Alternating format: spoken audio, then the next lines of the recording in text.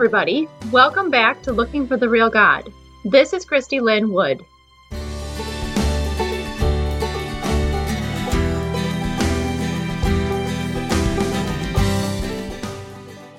Today we're going to talk about more of the stripping season of my life that happened after I got married. This time talking about motherhood dreams and motherhood lost.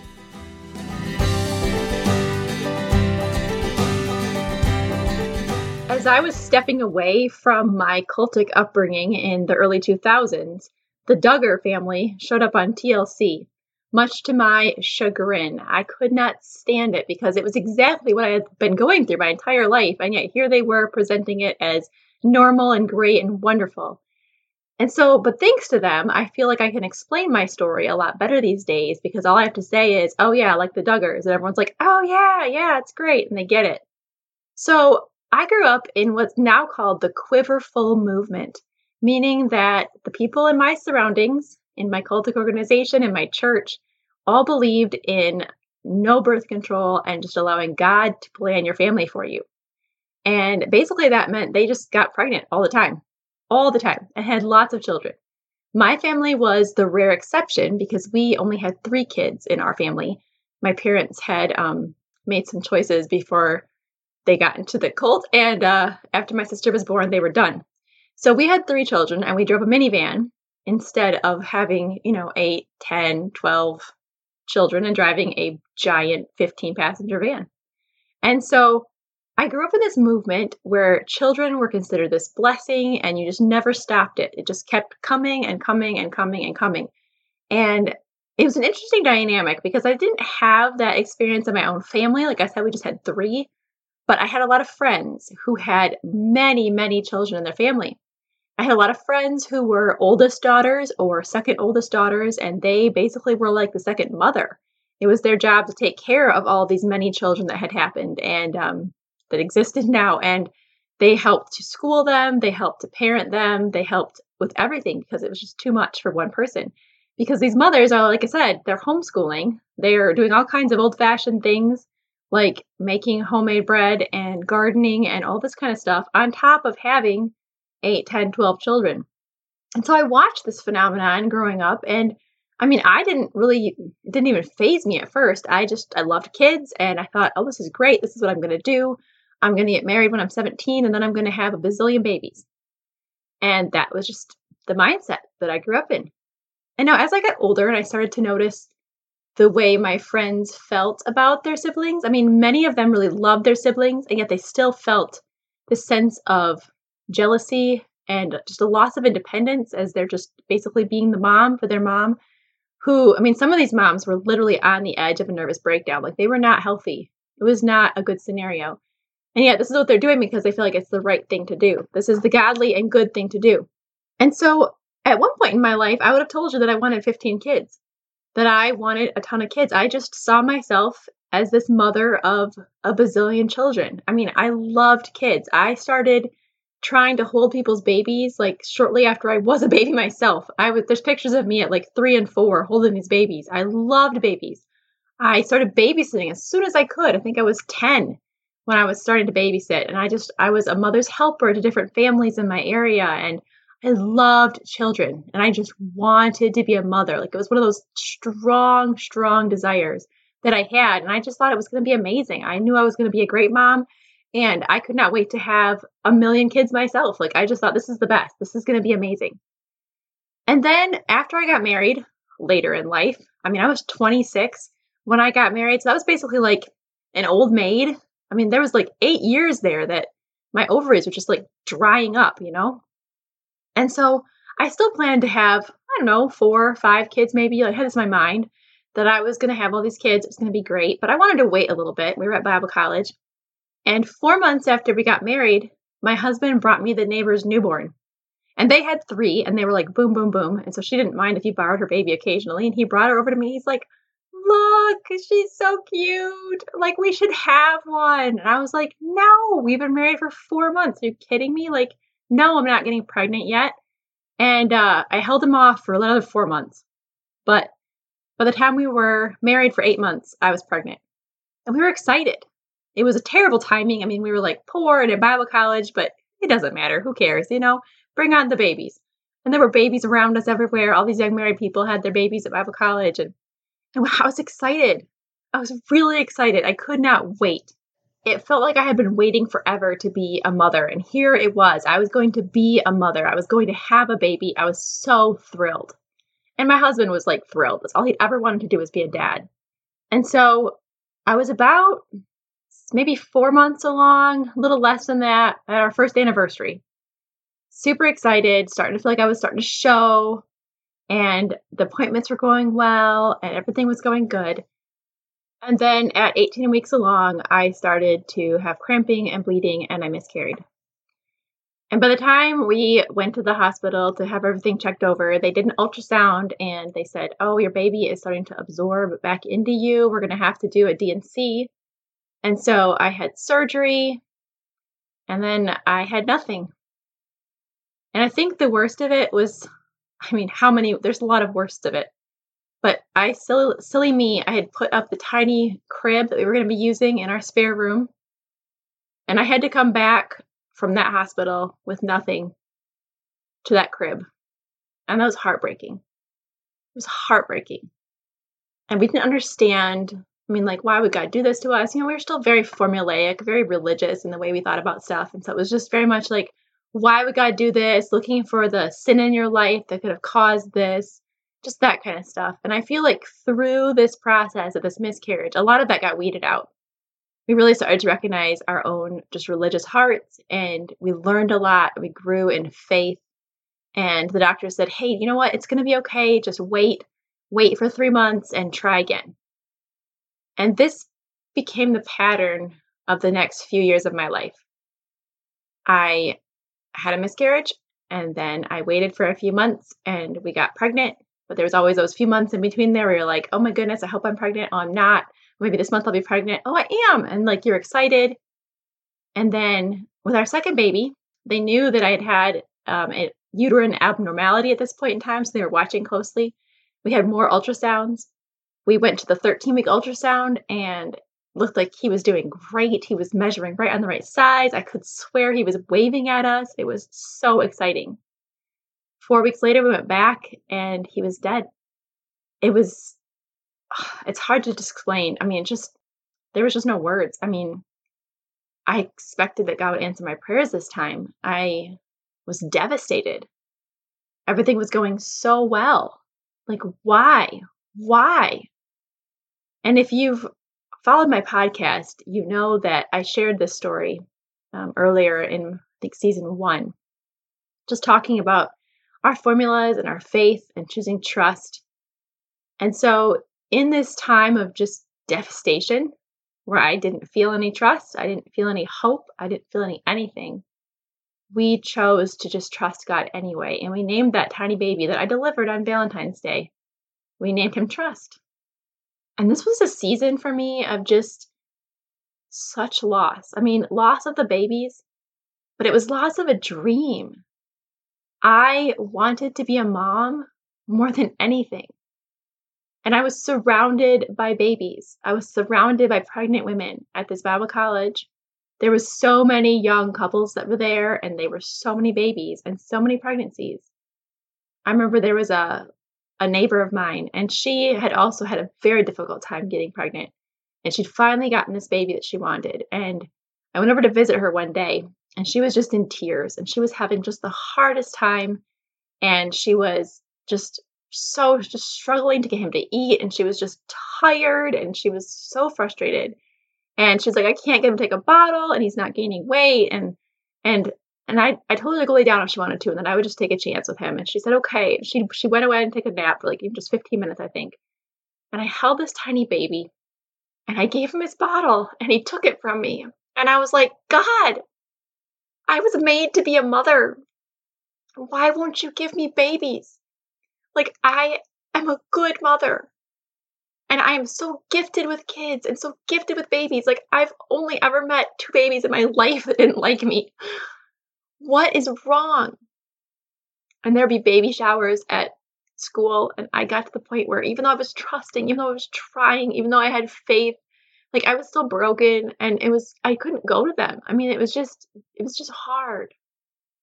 And about this time, my doctor called me and he said, I think what's actually going on is you have this septate uterus, which is like a wall down the middle of it. He said, but the good news is it's reversible. I mean, they can do surgery and they can take this out. It's only $9,000. He might as well have said it was $1 million. We didn't have $9,000. We were poor college students. And so it was just this season of loss. Like, okay, well, I can have babies maybe someday, but not right now. And the days go by and the months go by. You just feel just empty. I just felt empty. All I ever wanted was to be a mom. I would go to Walmart nearby. There was a Walmart about 40 minutes. I know, 40 minutes. That was the closest Walmart. We would go to Walmart on Sundays, and there was just so many young mothers in this town. I mean, just like baby mothers. Like they were like teenagers, young teenagers. And I would see them in Walmart with their babies. And I mean, half the time they're young, they're teenagers, they don't really know what they're doing. And there was one time in particular that I walked past this girl with her cart. And I smiled at her baby, and her baby reached out her arms to me. Talk about crying in the middle of the store. And I said, why, God? Why do you give them babies? And you don't give me babies? And it was devastating. And it was so hard. And sometimes we have these seasons in our life where we just don't get what we want, where our dreams just get crushed and destroyed. And we're left asking why. And if God is good, then why? And I think that is a valid question. I don't believe in this whole, well, just trust, just have faith.